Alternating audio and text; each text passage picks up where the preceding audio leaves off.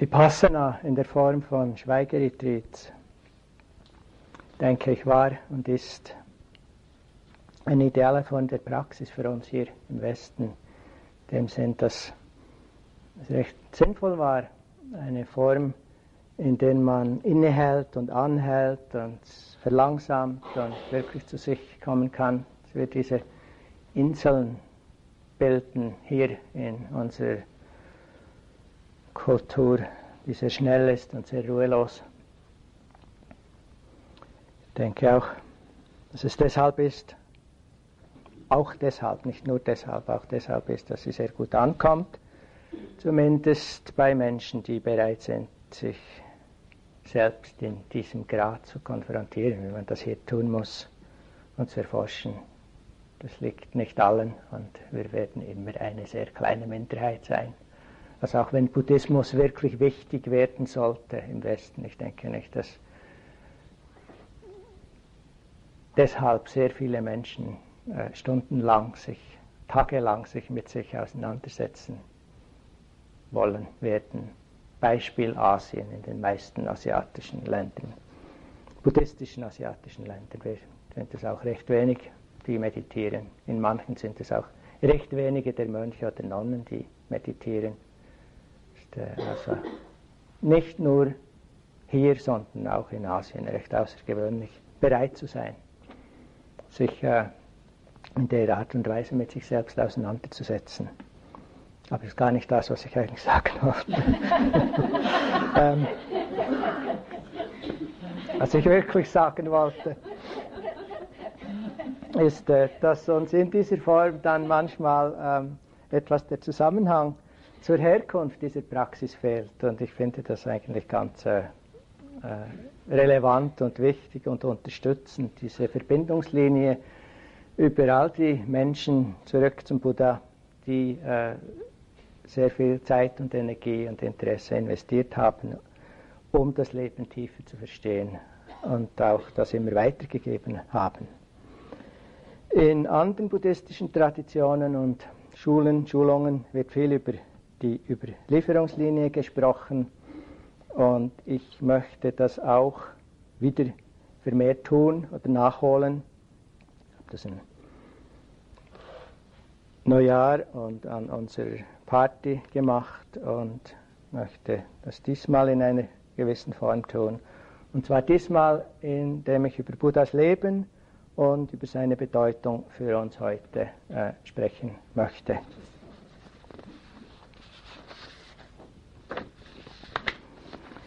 Ich möchte erzählen vom Ursprung dieser Tradition, aus der diese Vipassana-Meditation kommt und sehr viele andere Meditationstraditionen, buddhistische. Vom Leben und vom Wirken des Prinzen Siddhartha Gautama, den wir besser unter dem Namen Buddha kennen. Buddha, was so viel heißt wie der Erwachte. Wir können über sein Leben lesen, es gibt viel darüber zu lesen, hören und einige von uns mag das inspirieren an sich. Andere vielleicht werden sich fragen, ob all das für uns heute überhaupt noch von irgendwelcher Bedeutung ist, was dieser Person damals vor 2500 Jahren in einer völlig anderen Zeit und Kultur zugestoßen ist.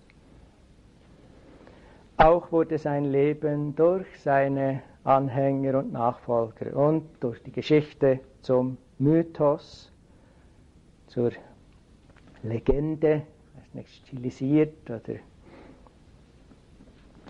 stilisiert. Und er wurde dabei stärkeren oder weniger starken Grad zum Gottmenschen gemacht. Und nie werden wir wissen, wer er wirklich war. Wir werden auch nicht wirklich wissen, was er wirklich gesagt hat. Also ich denke, wir können nahe dran kommen, aber ganz so genau werden wir es nie wissen. Zum ersten Mal aufgeschrieben wurde es 300 bis 500 Jahre später. Und wenn man denkt, wie schnell Wenn ich manchmal höre, was ich gesagt haben soll, und das noch am selben Tag,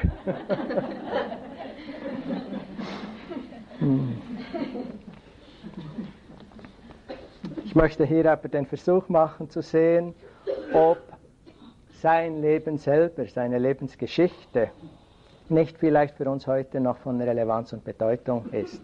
Sicher ist es seine Lehre, in der Art, wie sie überliefert worden ist sie von größter Bedeutung, glaube ich, offensichtlich für uns. Ich möchte gleich an diesem Punkt betonen, für mich war Buddha nicht ein Buddhist und er war in dem Sinn nicht ein Gründer einer Religion, das war sicher nicht seine Absicht. Er war ein befreiter Mensch. Es gibt diese Geschichte von jemandem, der, ich weiß nicht, ob es ein Mann oder eine Frau war, die lange in einem Zentrum in den USA, in Boulder, praktiziert hat und die das sehr wichtig war und sich auch sehr stark verändert hat dadurch. Und dann nach Monaten oder Jahren zurückging, ich glaube in Kanada irgendwo in der Provinz, zu ihren Eltern und dort eine Zeit verbrachte und dann zurück ins Zentrum schrieb, wie es ihr so erging dort und in Bezug darauf, wie ihre Eltern damit umgehen und umgehen können, dass sie in dieser buddhistischen Praxis jetzt so sehr zu Hause war, schrieb sie, meine Eltern hassen mich, also sie waren fundamentale Christen. Meine Eltern hassen mich, wenn ich eine Buddhistin bin. Meine Eltern lieben mich aber, wenn ich ein Buddha bin. Und ich denke, es ist wichtig, immer wieder sich zu erinnern, dass es darum geht, Buddhas zu sein, oder jedenfalls eine Annäherung daran, als Buddhisten zu sein. Und versuchen, mehr Buddhisten, mehr Leute dazu zu überreden, auch Buddhisten zu sein. Ich denke, es ist wirklich der befreiende Weg, die Praxis, die zentral ist und nicht, wie wir uns nennen und was das Drum und Dran ist. Der Buddha, oder eben Siddhartha Gautama, verbrachte seine Kindheit als Prinz inmitten großen Reichtums, inmitten von Luxus, inmitten von Komfort, genug und übergenug von allem. Er wurde beschützt und wurde sorgfältigst davor bewahrt, die harten Realitäten des Lebens zu sehen, ihnen in irgendeiner Art und Weise zu begegnen, sie auch nur fühlen zu müssen. Das heißt, dass kranke Menschen zumindest vorübergehend aus dem Palast verbannt wurden, dass er auch nie in die Stadt gelassen wurde, zu Hause behütet und beschützt in dem Sinn aufgewachsen war. Und zwar hat der Astrologe des Königs bei der Geburt des Prinzen prophezeit, er werde entweder ein mächtiger Herrscher werden oder ein großer Heiliger. Und der König, der Vater, der wollte offensichtlich und natürlicherweise, dass der Sohn das Geschäft weiterführt. Und ein großer Herrscher wird und um Gottes Willen nicht ein großer Heiliger. Und er wusste, dass die harten Wirklichkeiten des Lebens vielleicht ihn bewegen könnten, tiefer zu schauen. Und das hat er gleich von Anfang an zu vermeiden versucht. Es ist interessant, eine Parallele, die ich sehe, nicht vielleicht für alle, aber doch grundsätzlich zum Leben in unserer westlichen europäischen Gesellschaft. Es ist wie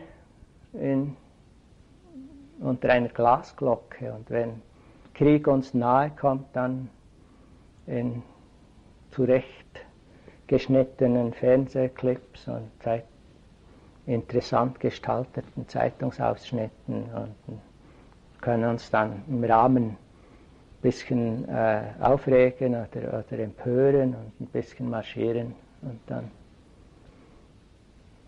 30 andere Kriege, die immer immer, jederzeit, seit ich mich erinnern mag, ungefähr zwischen 30 und 50 Kriege, auch geführt werden, von denen spricht kein Mensch, weil wer mag das schon? Wir haben eine Kultur, die überhaupt genial ist darin, Leiden zu maskieren oder wenn es nicht maskiert werden kann, halt aus dem Weg schaffen. Ich bin mit 19 in Schwarzafrika herum geautostoppt und da gab es in den Dörfern die Leute, auch denen es schlecht ging oder die auch irgendwie psychisch kranken, für die wurde gesorgt, aber die waren auch einfach überall zu sehen. Bei uns wird alles versorgt, was man versorgen und verstecken kann, sodass es nur die Profis sehen und sonst ist das nicht mehr, hat das nicht viel mit uns zu tun. Sogar Tote werden zurechtgemacht, mit Make-up ein bisschen geschminkt, noch ein bisschen dekoriert, als ob sie auf eine Party gehen würden. Es war tiefgekühlt, dass sie nicht irgendwie schon, dass man nicht noch glauben könnte, das riecht irgendwie. Ich glaube, ich war 20 oder 21, als ich zum ersten Mal einen toten Menschen sah. Hinter Glas, so hinter dem schrägen Glas in der Aufbahrungshalle. Ist vielleicht nicht für alle von euch gleich, aber schon nur, dass das möglich ist. Irre. Ich war viele Jahre in Indien und das ist völlig anders und es war für mich auch sehr hilfreich und sehr relevant. Man hört schon in vielen Städten wie in Varanasi und anderswo, wenn Tote zu den Verbrennungsstätten getragen werden, wird gesungen und man weiß, jetzt ist wieder jemand gestorben und wird dahin gebracht. Und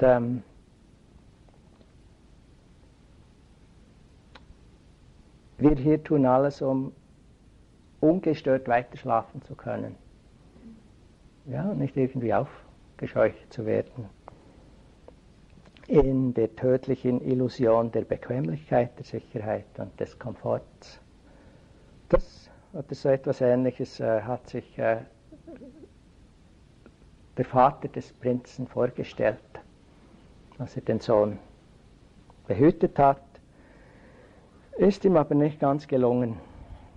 Der Sohn wollte raus und wollte die Stadt sehen und der Vater musste nachgeben. Und damit nichts Dummes passiert, ließ er die ganze Stadt neu streichen und ließ alle Kranken wegschaffen und alles Schwierige, eben wieder ähnlich wie bei uns. Und die Götter sahen das und fanden das nicht wünschenswert. Und das heißt, man spricht von den himmlischen Botschaften und man kann das jetzt symbolisch verstehen oder wörtlich, spielt keine Rolle, die haben sich manifestiert. Und zwar ritt der Prinz aus mit seinem Kutscher zusammen und trotz aller Bemühungen des Königs sah er einen kranken Menschen, der leidend war, der gequält war und er ließ den Kutscher anhalten und fragte ihn, was ist das? Der Kutscher hat gesagt, das ist ein kranker Mensch. Er hat das nie gesehen, das war sehr erschreckend für ihn. Er hat gefragt, kann das auch andere treffen? Er hat gesagt, kann alle treffen, kann auch dich treffen. Und ein zweites Mal bei einem Ausritt sah er einen alten Menschen, gebeugt und verrunzelt und zerfallen und dieselbe Frage, was ist das? Und kann das auch uns passieren? Und dieselbe Antwort. Und beim dritten Ausflug in die Stadt sah er einen Toten, eine Leiche und wieder dieselbe Frage und die ganze Reflexion. Was soll das? Was ist der Sinn des Lebens, wenn das die Richtung ist, in der wir gehen? Und die ganzen 500 Lebenszeiten, in denen er praktiziert haben sollte, kam langsam hoch und die Frage nach dem Sinn wurde brennend. Und auf einem vierten Ausflug sah er einen Mönch unter einem Baum sitzen, einen Gottessucher, einen Wandermönch, was immer, und fragte noch einmal, wer ist das und was tut er? Und der Kutscher erklärte ihm, das ist jemand, der findet, er möchte das Leben tiefer verstehen und möchte die Befreiung vom Leiden erforschen und verwirklichen. Und der hat sich abgewendet, um wirklich sein ganzes Leben dieser Suche zu widmen. Und Pech für den Vater. Die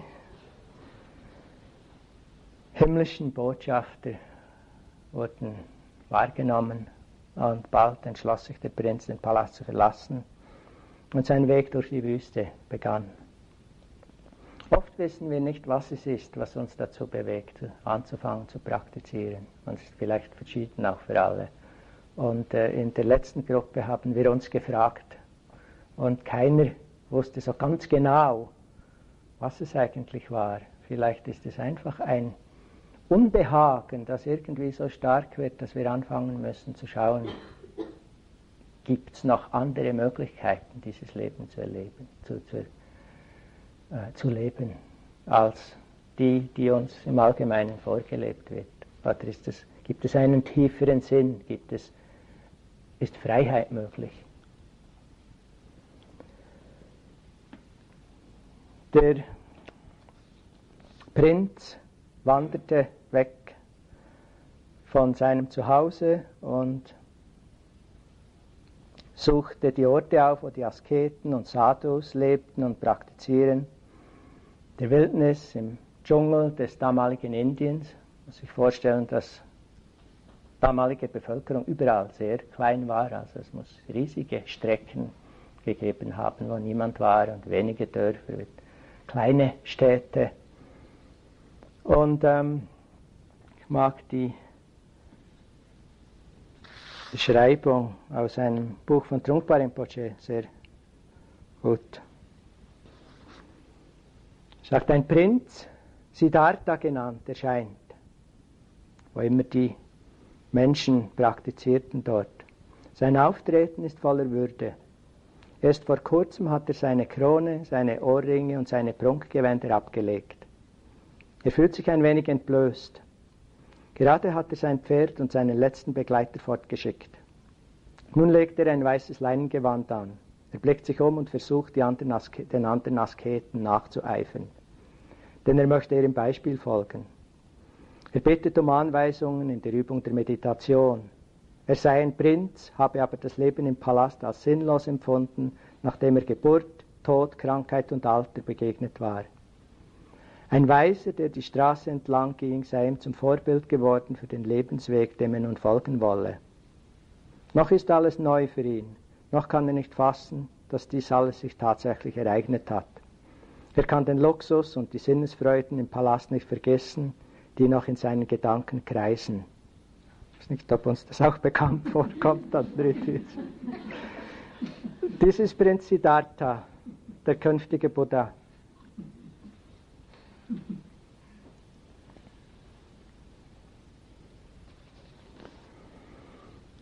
Und da suchte die besten Lehrer seiner Zeit. Alara, der Kalamer, Uddaka, Ramaputta, das waren Lehrer, die Versenkungsstufen lehrten. Der erste war fähig, ihn bis zur 7. Versenkungsstufe zu führen. Und als er fand, dass das zwar sehr eindrücklich sei, aber er sich immer noch nicht als frei erfuhr, fand der Uddaka Ramaputta den anderen, von dem gesagt wurde, dass er eine noch weitere, tiefere Stufe der Versenkung verwirklicht hatte. Der Prinz war sehr schnell in seiner Fähigkeit, diese Dinge zu verwirklichen und erreichte in relativ kurzer Zeit die gleiche Verwirklichung wie seine Lehrer und wurde von ihnen auch jeweils eingeladen, mit ihnen zusammen zu lehren. Aber es genügte ihm nicht, weil er irgendwo überzeugt war, dass er noch nicht frei war, noch nicht ganz frei war. Ich denke, es ist ein interessanter Hinweis, bei den besten Lehrern seiner Zeit hat er so weit praktiziert, bis sie ihn einluden, eingeladen haben, mitzulehren und sagten, das ist es, was wir zu lehren haben. Er hat gesagt, für mich ist da noch etwas. Hat nicht die Lehrer kritisiert oder irgendetwas und sich die Freiheit genommen, das zu tun, was für ihn richtig war, notwendig war und sein musste. Und es ist wichtig, dass wir klar sind, dass wir hinschauen, was für uns stimmt, was wir brauchen und wo uns das hinführt, nachdem wir es ausprobiert haben und wirklich getestet haben. Das heißt, es ist die Frage, skeptisch sein oder wirklich hinschauen, wirklich erforschen, wirklich austesten und dann auch schauen. Wirkt das? Stimmt das? Funktioniert das? Das alles ist wichtig.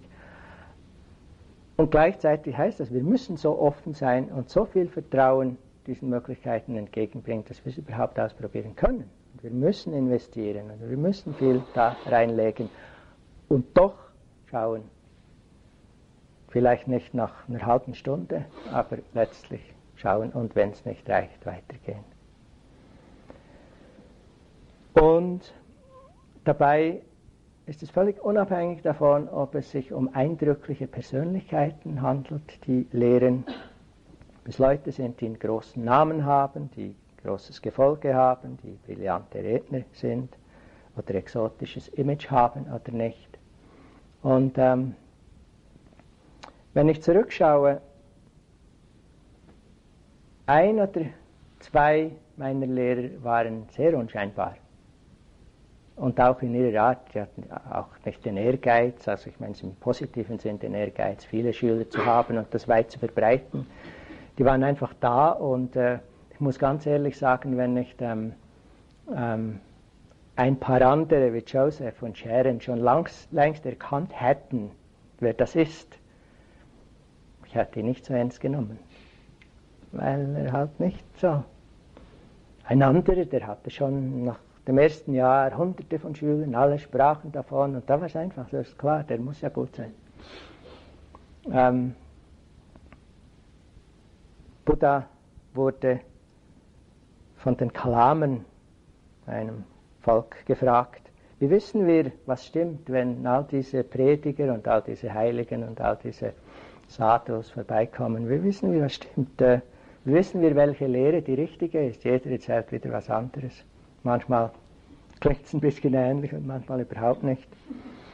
Und Buddha hat gesagt, wie beim Gold, dass man offenbar testet durch verschiedene Tests, durch Kratzen und Reiben, ich glaube auch durch Säure, einen Säuretest gibt es, und durch Hitze und Feuer, Hitzetest, um dann zu wissen und sicher zu sein, dass es echtes, wirkliches Gold ist. Genauso müsst ihr, was immer euch gelehrt wird, ausprobieren, anwenden und testen. Ich sagte nicht, weil ich der Erleuchtete bin, dass ihr das glauben sollt und annehmen sollt. Nicht, weil es gut klingt, was einer sagt. Nicht, weil es eine alte Tradition ist oder weil es schon von alters her gebracht, so gemacht oder so gesagt wurde, sondern weil ihr es selber ausprobiert habt und für euch selber wisst, was möglich ist. Betonung auf Ausprobieren, Anwenden und sehr konsequent anwenden mit Hingabe und Ausdauer.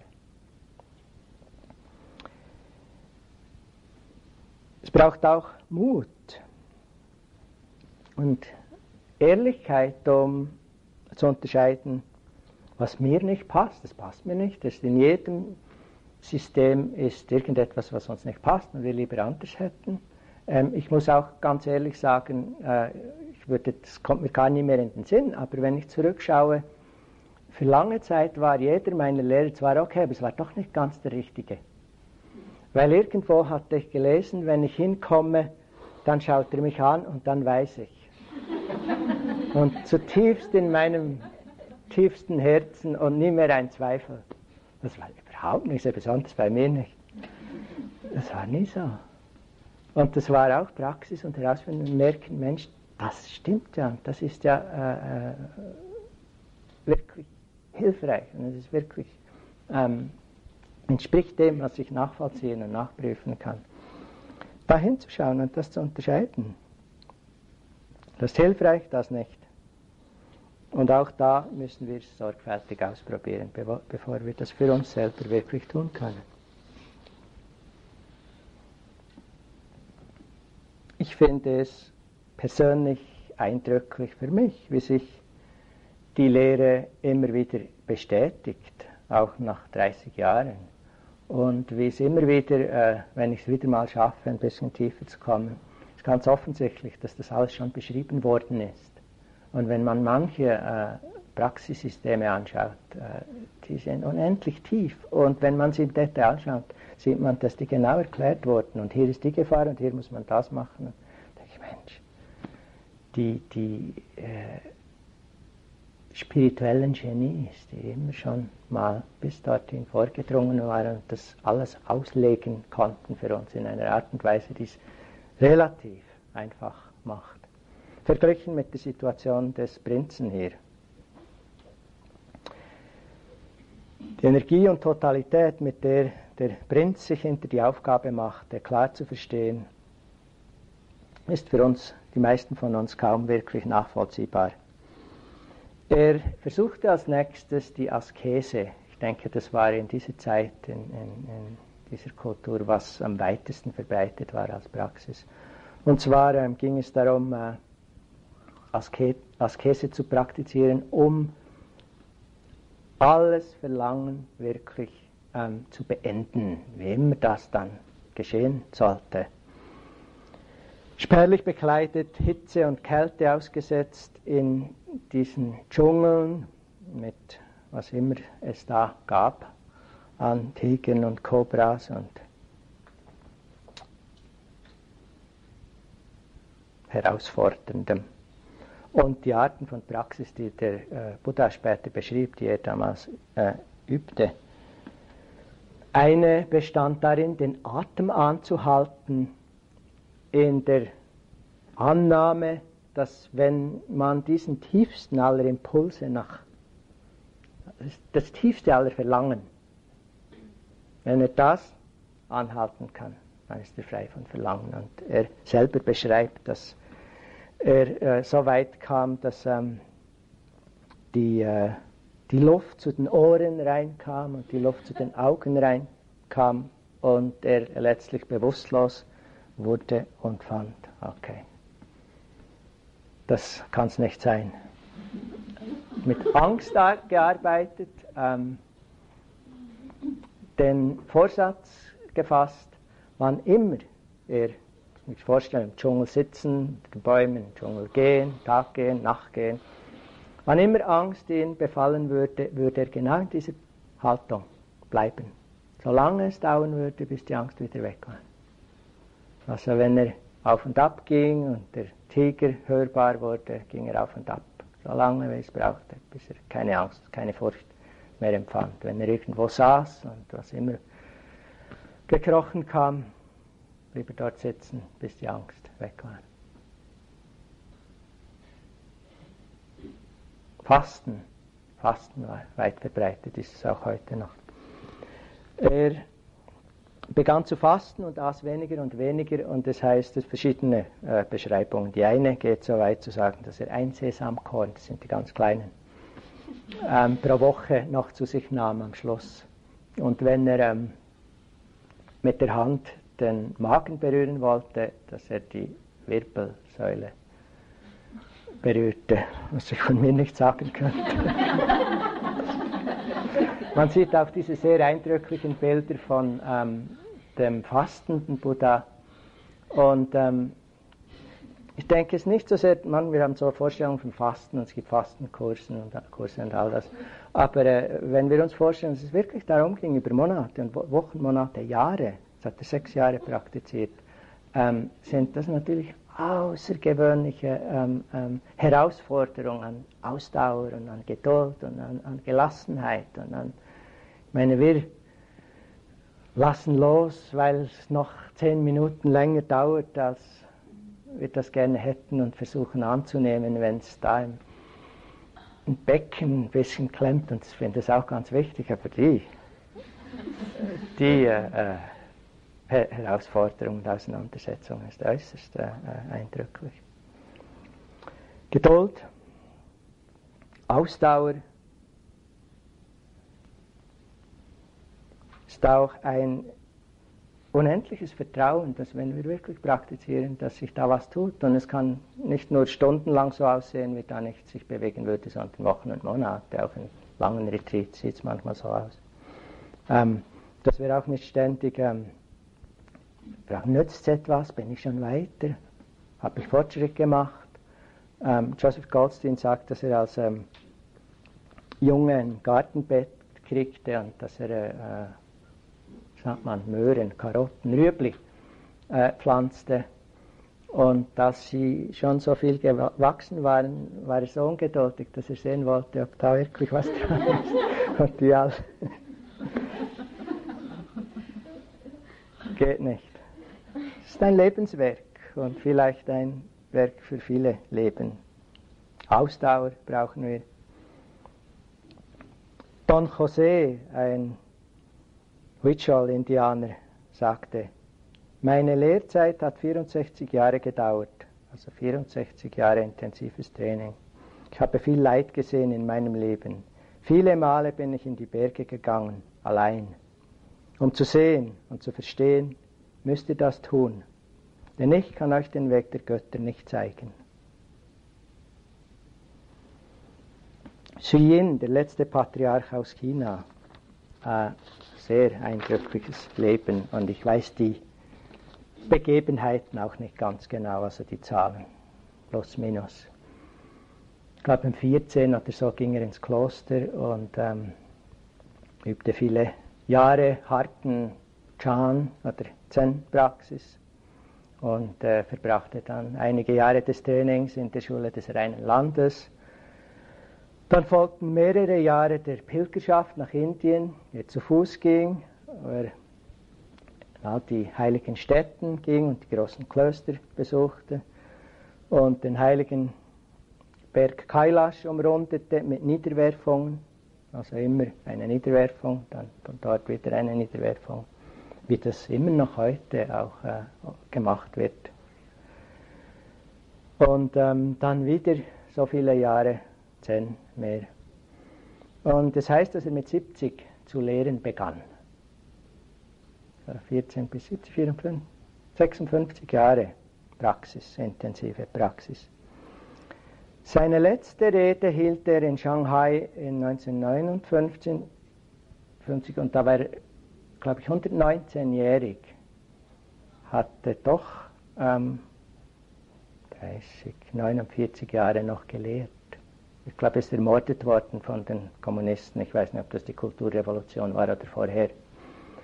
In seiner letzten Rede soll er gesagt haben, ich bedauere, dass ich euch nicht unterrichten kann, wie es die großen alten Meister tun konnten.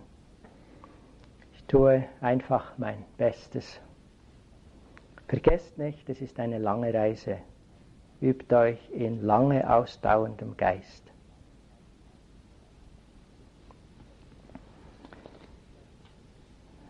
Und ich denke, das ist in allen spirituellen Reisen ein Aspekt, der wesentlich scheint. Amma Synklektika, einer der Wüstenväter, sprach, am Anfang ist es schwierig und braucht viel Arbeit für jene, die Gott nahe kommen wollen. Daraufhin folgt aber unbeschreibliche Freude. Es ist wie wenn man ein Feuer entfacht. Zuerst gibt es viel Rauch und die Augen tränen. Aber später kommt das erwünschte Resultat. So müssen wir das göttliche Feuer in uns entzünden, mit Tränen und Anstrengung.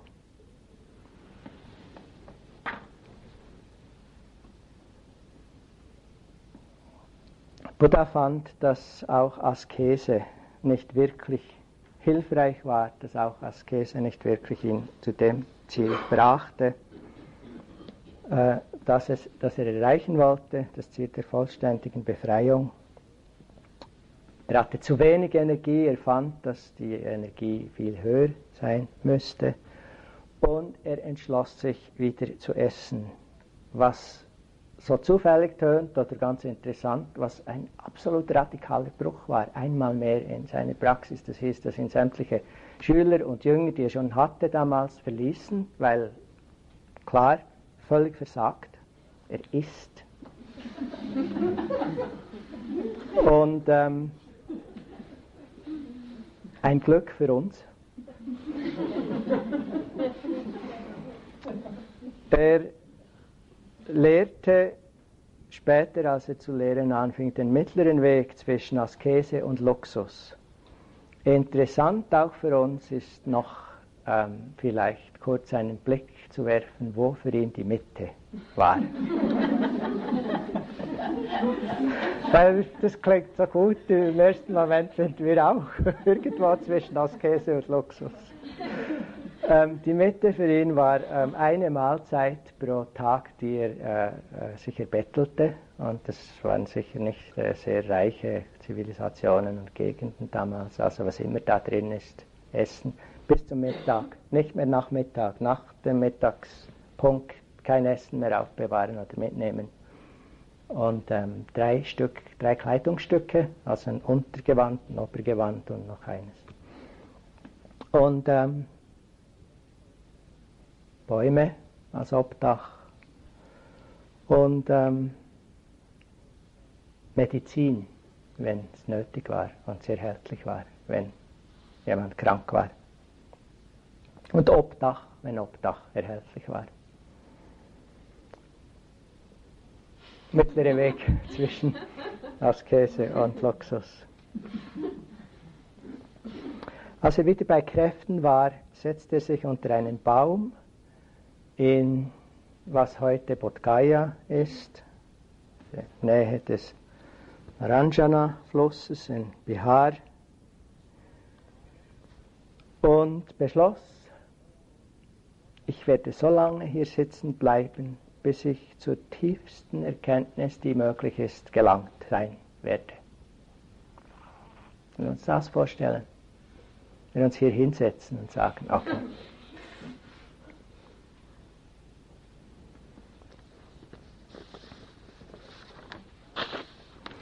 er saß und Mara, die Personifizierung der leidschaffenden Energien und Emotionen, attackierte ihn.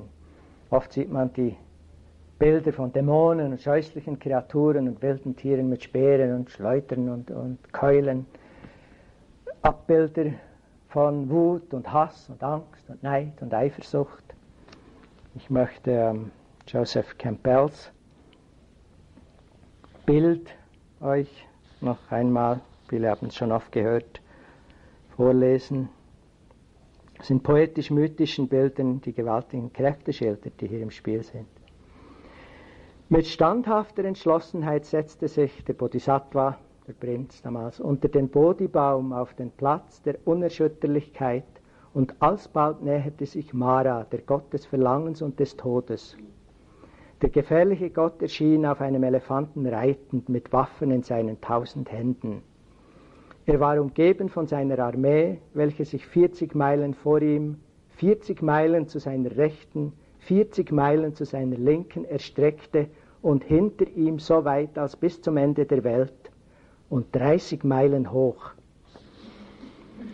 Die Schutzgötter des Universums flohen, aber der zukünftige Buddha blieb unerschütterlich unter dem Baum. Und Mara, der mächtige Gott, griff an und versuchte, des Bodhisattvas Konzentration zu brechen. Wirbelstürme, Felsblöcke, Donner und Flammen, rauchende Geschosse mit schneidender Schärfe, glühende Kohle, heiße Asche, kochender Schlamm, brennender Sand und vierfache Finsternis schleuderte der Antagonist dem Erhabenen entgegen. Aber all die Geschosse verwandelten sich in himmlische Blumen und Salben durch die Kraft von Gautamas 10 Vollendungen, durch die Kraft seiner Paramitas. Daraufhin sandte Mara seine Kinder Verlangen, Schmachten und Lust, umringt von wollüstigen, üppigen Begleiterinnen, aber der Geist des großen Wesens blieb unzerstreut. Der Gott Mara zweifelte schließlich des Bodhisattvas Recht an, auf dem Platz der Unerschütterlichkeit zu sitzen. Warf wütend sein, es ist interessant, dass Zweifel die letzte Waffe war, die er brauchte. Warf wütend seinen rasiermesserscharfen Diskus und befahl der rasenden Schar seiner Armee, Klippen und Felsen zu schleudern. Aber der zukünftige Buddha bewegte nur seine Hand, um den Boden zu berühren mit seinen Fingerspitzen, um so die Göttin Erde aufzurufen als Zeugin für sein Recht, an diesem Platz zu sitzen.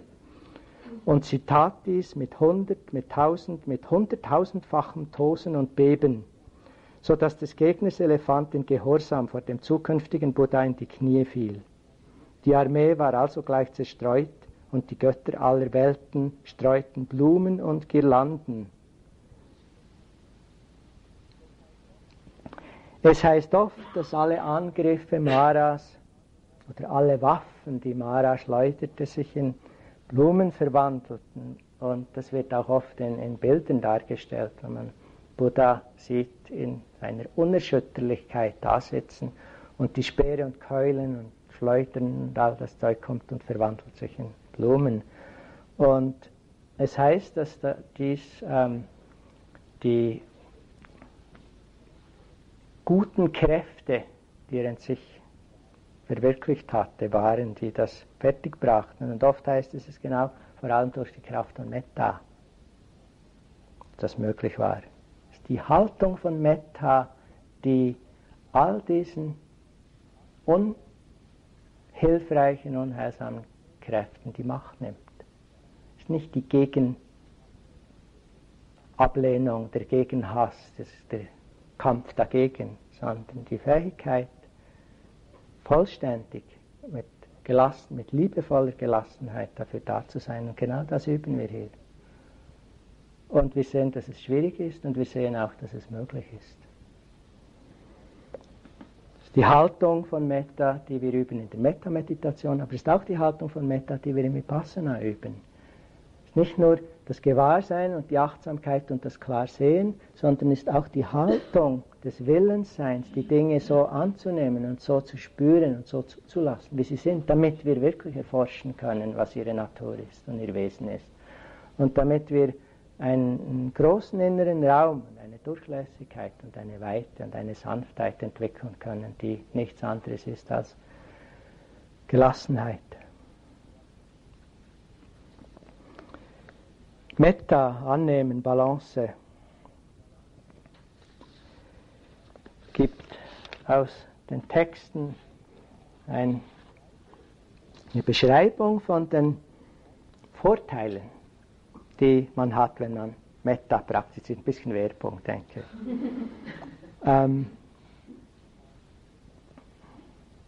Die sympathischen, ich will jetzt nicht sagen Übertreibungen, aber Formulierungen der alten Texte. Man schläft gut und erwacht friedlich. Man hat keine schlechten Träume. Man wird von den Menschen geliebt und wird beschützt von den Göttern. Feuer, Gift und Waffen können uns nichts mehr anhaben. Der Geist wird mühelos konzentriert, das ist interessant. Und man ist ruhig und still im Moment des Todes. Und sollte man nicht zur endgültigen Befreiung gekommen sein, so wird man wiedergeboren in Bereichen des Glücks und des tiefen Friedens. Das ist die Praxis von liebevoller Güte.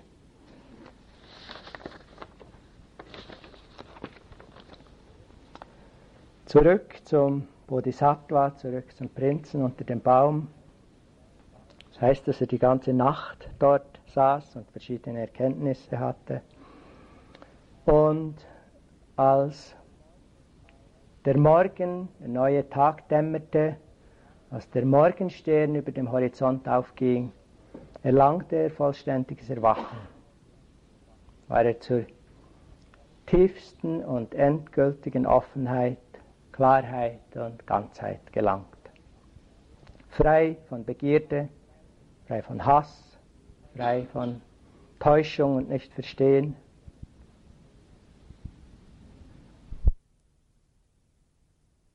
Woran wir uns inspirieren können, wovon wir uns motivieren lassen können.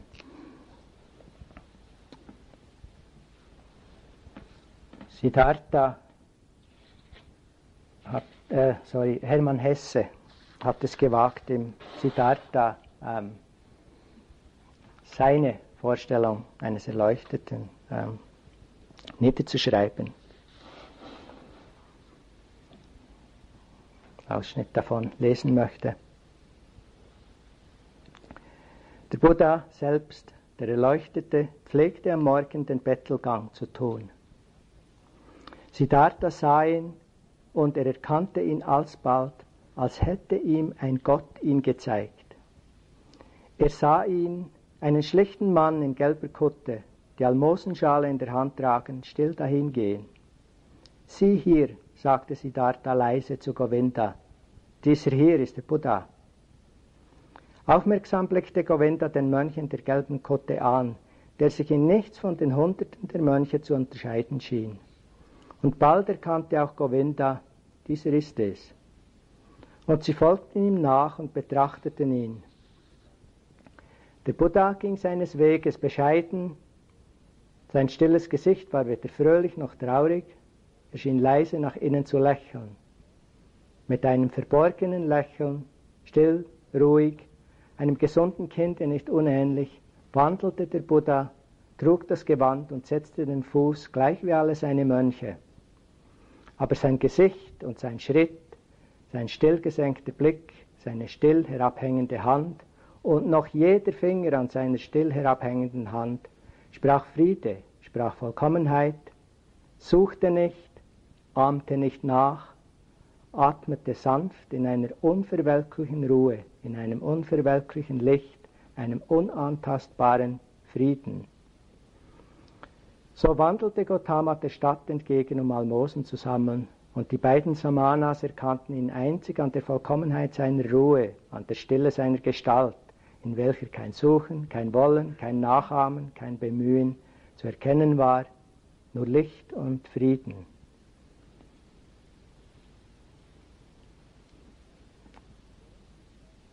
Zuerst wollte der Erleuchtete gar nicht lehren, gar nicht seine Erkenntnisse weitergeben, weil er glaubte, dass niemand ihn verstehen würde und dass schon gar niemand wirklich interessiert sein würde daran, was er zu lehren hat.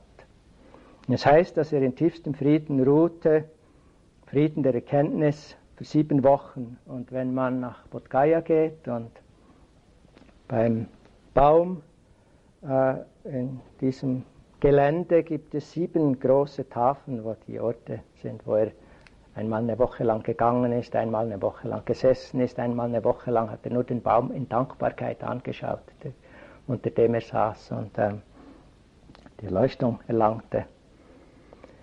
Seine Worte über das, was er gefunden hatte, tiefer, grenzenloser Frieden, das ist es, was ich gefunden habe. Und dann heißt es, überblickte er die Welt der Menschen mit seinem inneren Auge oder seinem göttlichen Auge. Und er sah, dass alle Lebewesen immer das Glück suchten und nichts anderes wollten als glücklich sein. Und ständig genau das taten und tun, was ihnen Leidenschaft. Jede Bewegung, die wir tun, jede Handlung, die wir tun, ist motiviert, weil wir denken, weil wir glauben, weil wir hoffen, das wird uns glücklicher machen, das wird uns freier machen. Ist niemand, der irgendetwas tut, weil er denkt, das wird ihn miserabel machen. Und trotzdem gelingt es uns als Einzelpersonen und als Menschheit noch ganz besonders. Eine absolute Katastrophe immer wieder hinzukriegen. Als er das sah, schaute er weiter und sah auch, dass es solche gab, die, wie er sagte, nur wenig Staub auf den Augen hatten. Und sein großes Mitgefühl erwachte. Sein großes Mitgefühl, das er auch über diese viele 100 Leben lang kultiviert und entwickelt hatte, erwachte in diesem Moment. Und jetzt, und eigentlich erst jetzt, war er der Vollendete. ist der Punkt, wo seine ganze Entfaltung vollkommen abgeschlossen war. Die nächsten 45 Jahre seines Lebens verbrachte er mit Lehren. Was er lehrte, das Leid, das Leiden zu sehen, die Konflikte und Probleme und vor allem all die Leiden, Konflikte und Probleme, die wir uns selber ständig schaffen, zu sehen und hinzuschauen und zu erkennen und sich ihnen auszusetzen, um klar zu sehen, was es ist. Und er lehrte, die Ursachen in uns zu erforschen, zu entdecken, zu erkennen. Er lehrte, dass die Ursachen für dieses Leiden in uns selber liegen, in unserem Geist, in unserem Herz. Dass es darum geht, die zu sehen, zu erkennen, aufzudecken und letztlich nicht mehr zu produzieren. Und er lehrte die Wege, Mittel, Methoden, die zur Befreiung von allem Leiden, aller Täuschung und allen leidschaffenden Emotionen führen, die zur Befreiung und Ganzheit führen.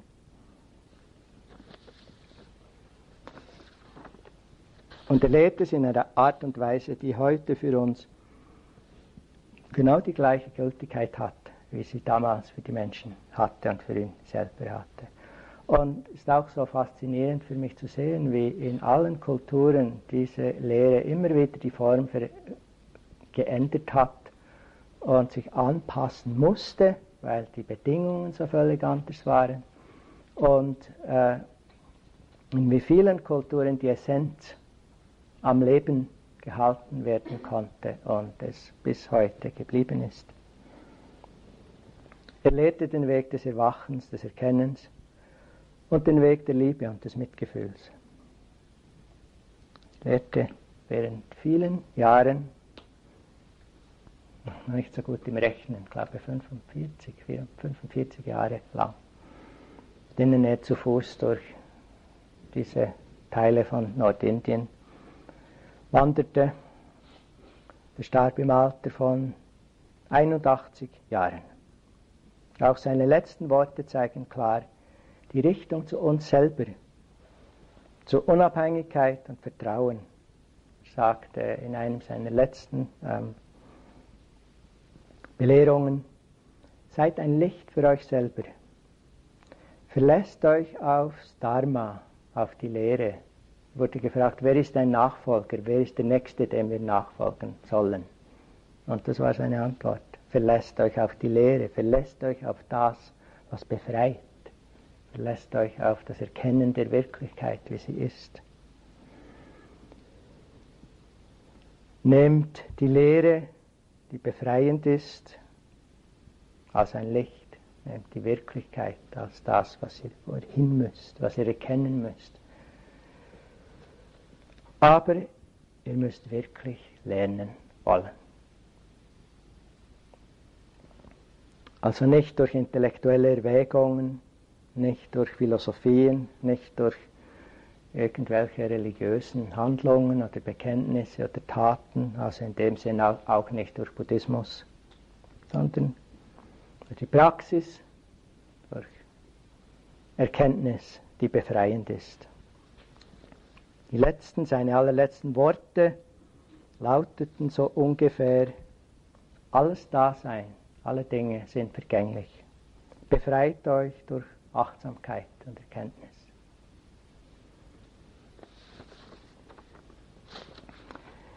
Die Lehre ging weiter und die lebendige Erfahrung lebte weiter von Lehrenden zu Schülerinnen, Schülern ohne Unterbruch bis heute. In vielen Formen, vielen Traditionen. Über China nach Japan entwickelte sich die Lehre und Praxis zum, das wir heute als Chan und als Zen kennen, was vielerorts im Westen praktiziert wird, was sehr lebendig ist, was zugänglich ist, was praktiziert werden kann, auch hier im Haus. Über Tibet lebte die Tradition des Mahayana und Vajrayana weiter bis vor 50 Jahren. Und verrückterweise in diesem Leben Die brutale Besetzung und Unterdrückung durch die Chinesen in Tibet war für uns ein Glücksfall. Viele der großen tibetischen Meister mussten flüchten und wurden dadurch erreichbar für uns, waren völlig unerreichbar vorher. Wurden erreichbar in Indien, wurden erreichbar im Westen. Darunter meine wichtigsten Lehrer, Geshe Rabten, Geshe Champalodre, Khensi Rinpoche, Dalai Lama, Nyoshul Khen Rinpoche und andere. Die Lehre und Praxis ist auch heute lebendig in Thailand, in Sri Lanka, in Burma. Meine ersten Vipassana-Lehrer sind Burmesen oder ganz genau in beiden Fällen Inder, die entweder in Burma lebten oder lange in Burma praktizierten. Es war Anagarika Munindra, der dort auf dem Bild ist, und seine Lehrer, Mahasi Sayadaw und Pandita Sayadaw. Aber für die ersten Jahre war es auch Asan Goenka aus der Linie von Ubakin aus Burma und andere. Und auch heute ist diese Praxis des Theravada Vipassana im Westen lebendig, vielerorts. In meinem spezifischen Fall in den USA durch meine Lehrerinnen wie Joseph Goldstein und Jan Salzberg und auch Jack Cornfield, die auch zum Teil regelmäßig oder unregelmäßig die Schweiz besuchen und auch hier schon gelehrt haben außer Sharon. Und auch hier jetzt in diesem Raum ist die Praxis der Erkenntnis und die Praxis der Liebe und des Mitgefühls lebendig durch uns alle. Eine lebendige Erfahrung, die 2500 Jahre weitergelebt hat und die wir heute noch machen können. Jede von uns, jeder für sich selber, zu unserem eigenen Segen und zum Segen vieler anderer. Ich möchte ein Gedicht lesen von Ryokan, einem japanischen Poeten und Mönch.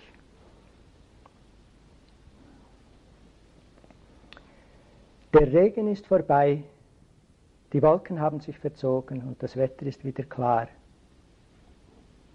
Ist dein Herz rein, so ist alles in deiner Welt rein. Lass diese vergängliche Welt los, gib dich selber auf. Dann werden der Mond und die Blumen dich leiten auf dem Weg.